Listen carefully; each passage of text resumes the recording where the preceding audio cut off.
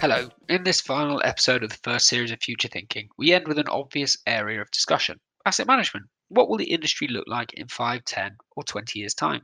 In fact, perhaps more pressing, what will it look like in a post COVID world? To help me better understand the broader challenges, as well as several company specific concerns, is Artisan Partners Chief Executive Officer Eric Colson. In this chat, Eric dials in from San Francisco to discuss how his company was able to quickly pivot to remote working and what longer term lessons this period has taught him. We also move on to talk about the role of ESG, what plans were potentially delayed by the coronavirus outbreak, and how culture has become a critical factor for both company wide success and also attracting new talent. Enjoy!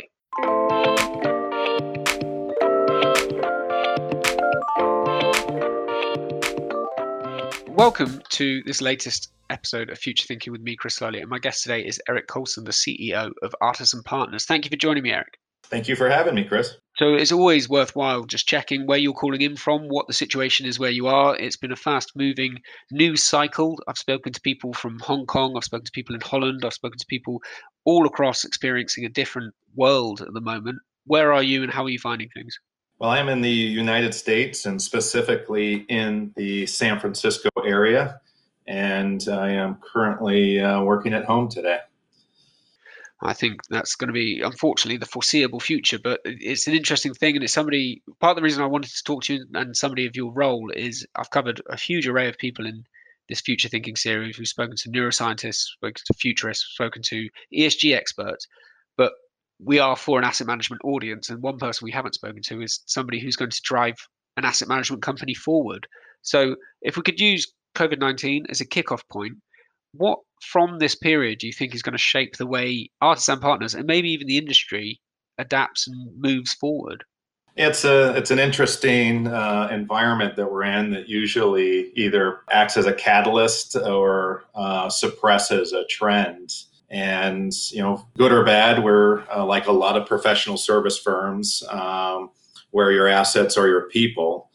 We've adapted quickly and we've established a good rhythm until we have to go back to the offices or need to go back. As a people business, we've adapted quite well working at home. And you really start questioning how you interact, and without really interacting with large gatherings or groups or offices.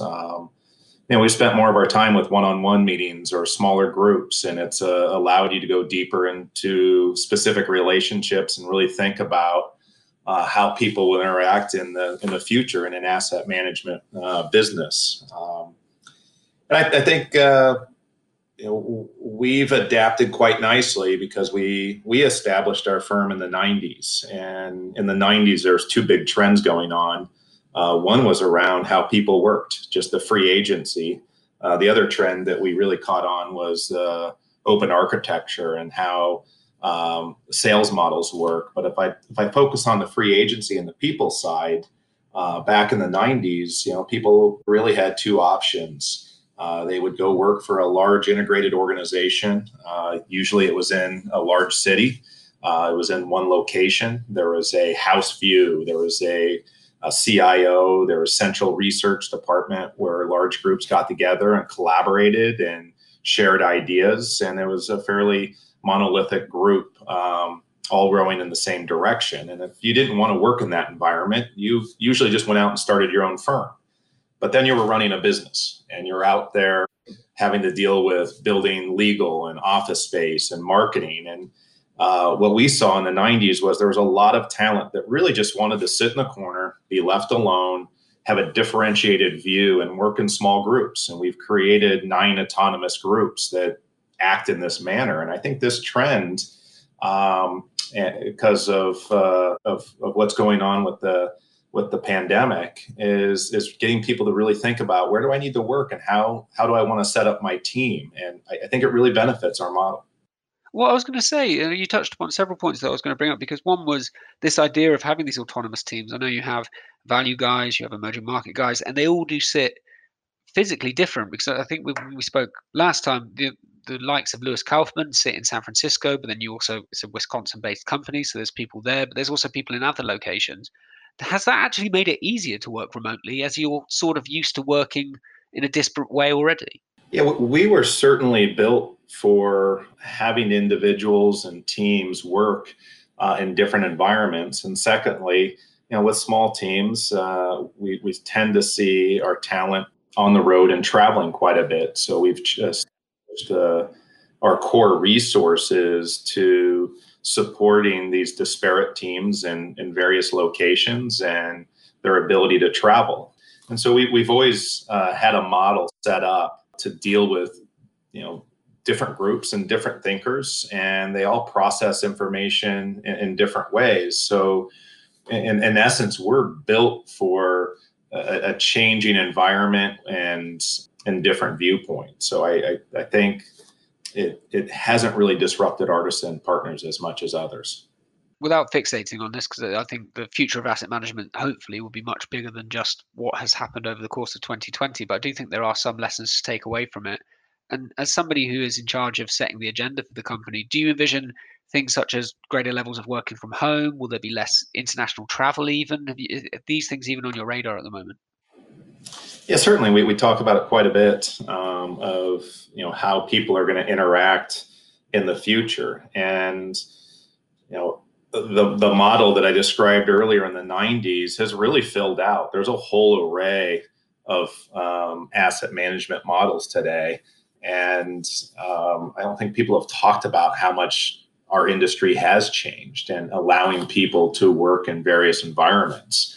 And it's really if you really look at the various models, the two I described at the beginning have been filled out because an enormous amount of private equity has come in to back individuals and create more and differentiated investment managers. And then on the other side, you see a lot of hedge funds creating these open architecture models, the likes of a Millennium or a Citadel or a Balyasny, and they've basically created almost the gig economy inside of asset management. So the array of options talents have to plug in either into a fully integrated firm, be backed by capital out in the marketplace, to be supported by Artisan, or to plug into one of these hedge funds for a period of time, has created a lot of options for individuals. And going forward, given the environment we're working in, I think the array of models are going to keep expanding,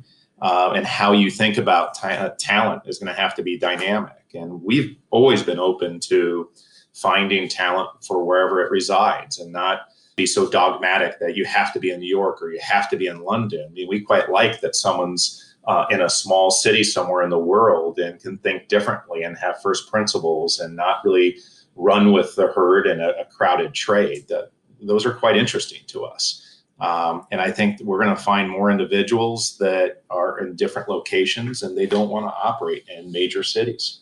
With regard to travel, just to answer the second part of your question, I do think travel is going to be needed. I do think part of fundamental research requires depth of knowledge on companies and their operations and meeting the people that run those companies. So travel is certainly going to come back, maybe not at the exact same level it used to be for research, but it's going to be needed. And so I do think that will come back. Sure. So I was going to pick up on the idea of the gig economy and the gig economy within asset management, because, and also people being away from the main centers, because I'm not fixating on Lewis Kaufman. I interviewed him at the start of the year. If I Mm-hmm. understand correctly, he swapped Santa Fe for San Francisco, which aren't traditional powerhouses of finance, but it shows where there is talent. And I mean, he's proven that, because when I interviewed him, it was the fact he was the top performing emerging market equity manager over 1, 3, and 5 years, but he's not in what you would consider traditional bases. So are you out talent scouting for people in these sort of unknown areas, or are you just waiting for? I'm sorry, this is a long rambling question, but it's the idea of, are you consciously on the lookout for people who may be doing well away from prying eyes? Yeah, we certainly offer flexibility, and I think that a lot of asset managers go back to that integrated model, that they have one location and they want every individual to be in one location so that they can leverage the ideas of all parties, which is a good model. There's the beauty of asset management, and is there's a proven history of different philosophies, different structures, different ways to make money. But we also know people are different too, and not everybody wants to do just be in one structure. And so we offer flexibility. We offer, do you want to work in a large group or a small group? And most people that we look at want to be in a much smaller group. And do you want to be in the city you're in, or would you rather be in another city to get away from the group think? We offer that flexibility, and I think that's a very attractive feature. So we're not just specifically seeking people in small cities, but we are much more open than other firms. Probably the annoying sporting side of me was hoping to be able to put a sort of moneyball spin on this of you trying to find undervalued people in overlooked areas to add to your team. But I think the reality is it is much more nuanced than that. So I'll step away from a forced analogy on that front. No, it's I think we do like it quite a bit, and we have found talent, and we have a great team in Milwaukee, Wisconsin. We have a team down in Atlanta. We have a team in Denver, Colorado. I mean, we are open, and we do find individuals in different locations, and we will always seek that. And we always think on our approach to people. We borrow heavily from behavioral economics and the idea that individuals do not conform just to like a uniform rational model.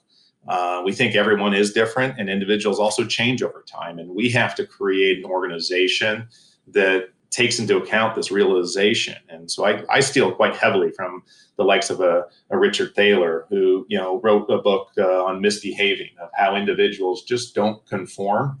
And we quite like those individuals. We want individuals that think differently, that act outside of the box, and we're willing to embrace that and create various structures and teams to enhance that thinking.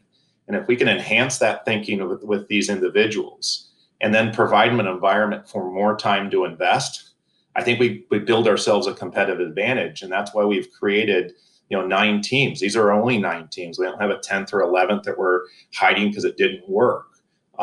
We embrace who they are, and then we resource it and create the environment to succeed, with the idea of always trying to save time so that they have the ability to invest and use their judgment.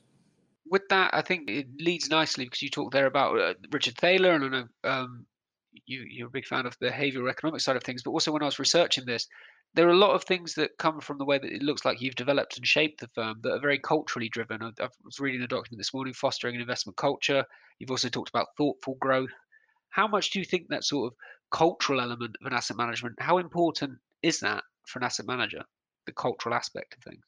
I think it's absolutely critical. We always say over and over again who we are, and it's important, not only for our clients but also our employees and our investors, so that we establish a culture, and we really try to establish a culture of investments. And we always say we're in 3 business lines.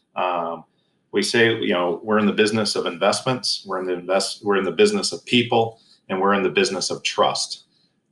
And the first is key, that you have to be focused on investments, that this is what we do day to day. Our job is to act as a fiduciary entrusted by individuals and clients with their assets to compound that over time to the set expectations that we put in front of clients. And our goal there is to then create environments for people to invest. And secondly, it's to then find great people and then, build this level of trust across the organization. And, that knowledge of knowing who you are and establishing that culture, is critical across our organization. I hear a lot on my side of things because I speak to fund selectors, and they're very keen on the idea that you've got to make sure that that fund manager is coming from an area where they are either properly, I mean, speaking crudely, they're properly reimbursed for their efforts, but also that they feel comfortable, they are encouraged, they're not stifled. Because also another part of what I do is I cover a lot of fund manager moves, and as much as it's never really outwardly said, there are occasions where a manager has left because they didn't enjoy where they were working. So I think the cultural aspect is hugely important, especially from if you're going to be working somewhere day to day. So it looks like you've put a lot of effort into that. And is it something do you feel in your time that you've helped improve that, or did Artisan already have a good existing framework when you became CEO? We had a great framework when I came on board. Our founder, Andy Ziegler, established good core principles.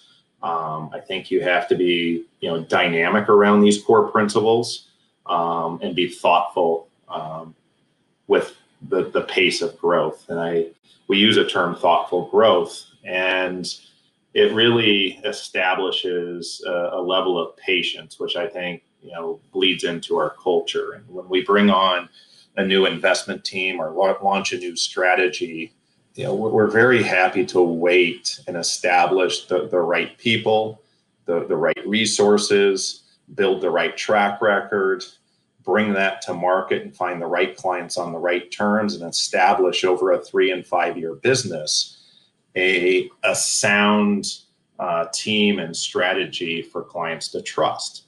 And what you find is too many firms trying to launch a strategy and figure out how quick can they cover their expenses to start making money on the strategy. And so they'll find talent, put the strategy to market, and then run the person around the world trying to get a few $1 million here or $10 million there. And what you're doing is you're taking this individual away from building the core foundation and building a solid track record. And we all know that it really requires a few years to build the right record for clients to trust you. So why would you try to rush this to market? You should be patient and you should be thoughtful. And that approach has served us extraordinarily well. And I think it's a big reason why we've had the stability of the teams we do. It's a really good point because, again, sorry to keep bringing things back to our side of things, but we do meet a lot of fund managers who are doing the whirlwind. They're coming over to Europe for 5 days to meet people, and I always find it fascinating when they're doing that right at the start of things, because then I suppose they have to strike a balance because you need visibility and you need those assets to get up and running, but you also need to manage the money and build. So there's a bit of a chicken and egg situation as well. It is, and we've taken a very patient approach to that, with our belief that we've found the right team, the right talent. If we do the right things, the assets will come to us. And especially in today's information or digital age, you can get your information out there. And Artisan's done this now with 9 teams, with 18 strategies, and we've created a good reputation for talent to come join us. And when we launch strategies, there's a level of trust because we've been thoughtful about that. And that goes back to our brand. And you can say that even goes back to our culture. So does culture matter? Yes. Does your brand matter? Yes. The actions you take to bring things to market and in a thoughtful manner? Yes. And I think you just need to be patient and do it over the right time frame. And we all talk about time frames, and we all know time frames have been getting shorter and shorter and shorter. And we just try to fight that with good old-fashioned patience. Just looking at the situation as it is, and this is a bit of a hypothetical question, Eric, so apologies, but did COVID-19 derail any plans you had for the company this year? Was there anything you were likely to bring into place that you now delayed or even had to shelve because it just is not feasible for whatever reason?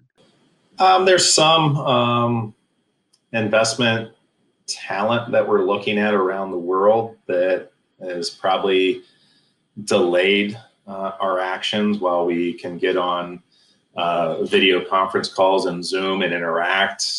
We can build relationships in different ways. Some groups that we've been looking at, they need to focus on their clients and their track records, and travel is limited. So there's been a bit of disruption there, but I would call it a delay, which I don't mind. It gives you more time to really understand who you're talking to, and also for them to understand who you are. But I would have to say it's pretty minimal disruption. We've had great interaction with clients. We've had great interaction with new investment talent that we're looking at. In many cases, it's quite interesting that you're just zooming into each other's homes and your life, and your kids are running around, and you actually get to know someone, much faster and quicker under this environment than you would going to an office in a very sterile environment. And everybody has their, so to speak, work game face on, and there's just this jockeying going on in the meeting, and now you're just jumping into people's lives and really getting to know each other. Oh, that's my wife coming in, and that's my kids over there, and this is how I live, and that's quite refreshing. Have you had any Zoom embarrassing moments? Have you had anybody appear in the background who shouldn't, or have you had any sort of? I'm thinking of that famous. I'm not sure if you saw the BBC interview in Korea where the man's wife and children barged into the background without realizing he was live on TV. Yeah, I've been pretty fortunate on that front. My wife gets out quite a bit. She's part of our city council, and so she's out dealing with the local businesses and city economy. And both my daughters are in college, so they're quite respectful. I think you're lucky on that front. I have a 3-year-old, and I've just had a call just before this where I had to pause and run off because he was desperate for some blueberries. And I'm sure, having had children, you realise that at some points blueberries are the most important thing in the world. So it was a, but again, people are understanding. People realise that there's other things going on, and this is a unique circumstance. It's very unique, and it like I said, it really gets you to know the other person on the other end. And I think everybody's more aware today, of other people's structures and issues, and the tolerance has to go up, which is a healthy thing in a people business. And I think you have to bring in tolerance, and you have to bring in patience if you want long-term healthy relationships. Just looking at the growth of asset management over the next few years rather than over the immediate COVID-19 period, I did one of these future thinking chats with the COO of PGIM, and he talked about companies falling into one of a few brackets. He talked about weightless firms, which are going to be the ones sort of similar to Artisan, where you end up with people working in very different environments, working less physically together, and also purposeful firms where companies pivot quite strongly to this ESG, SRI area. I'm not saying you have to choose one or the other, but do you think Artisan is moving more towards the purposeful area, or do you think you're becoming? He termed it more weightless, more technology driven. I think it's hard to pigeon those two because they're trends we see across our entire firm. And my belief is that everybody's going to use more technology and data. We're seeing it across our teams. Some are implementing data scientists into the strategies and evolving. Then also the ESG purpose is another component across just fundamental research that it's part of just entering the game. And if you don't bring that into your research process and start incorporating both those concepts of data and technology and ESG into research, you're going to be missing out. And this is, just like people evolve, you think about the evolution of active management. The definition of active management is wildly different than what it used to be. We've used the term degrees of freedom. And the degrees of freedom is acknowledging that you have to be much more differentiated than any strategy that's out there that's easily indexed or factor-based or replicated. You have to create these degrees of freedom, which is number of securities or the tactical movement in asset classes or the concentration of the portfolio. But there's various ways to look at it. One growing area is the use of private securities with public securities and not delineating between those two categories. So I think the evolution of our industry is going to incorporate data technology. It's going to incorporate ESG and purpose, and it's going to incorporate different forms of investing that used to be in separate categories. And we need to be open-minded how to evolve with that. No different of how we evolve with people. Otherwise, you will get boxed out. Absolutely. I think many things are dynamic in this industry, and I think keeping a company fighting fit, especially as things move and things change over both the short and the long term. I was going to say I think you've got a challenge on your hands, Eric, but it sounds like it's something you're more than keen to take on? I think if we just keep our focus on like I said, the three things that we always stand by, which is investments, and really think how investments are evolving and how to serve our clients and how to think about people and how to build trust. And if we can do those three things over time, be consistent in our discipline, but yet dynamic in how we deliver that, we'll be very well positioned. Eric, thank you very much for joining me today. Thank you for taking the time. All right, Chris, thank you very much. Have a good day. There we go. A big thanks to Eric and also to all the guests who took the time to join me over the course of this first series. You can revisit all 13 episodes on the Citywire Selector website, Spotify, or wherever you get your podcasts. I'll aim to return with another series later in the year, and if you have anyone you think may be relevant, or if you yourself fit the bill as someone with strong views on the future, please don't hesitate in making contact. So that's me, Chris Slowly, cslowly@citywire.co.uk. And there we have it. Goodbye for now.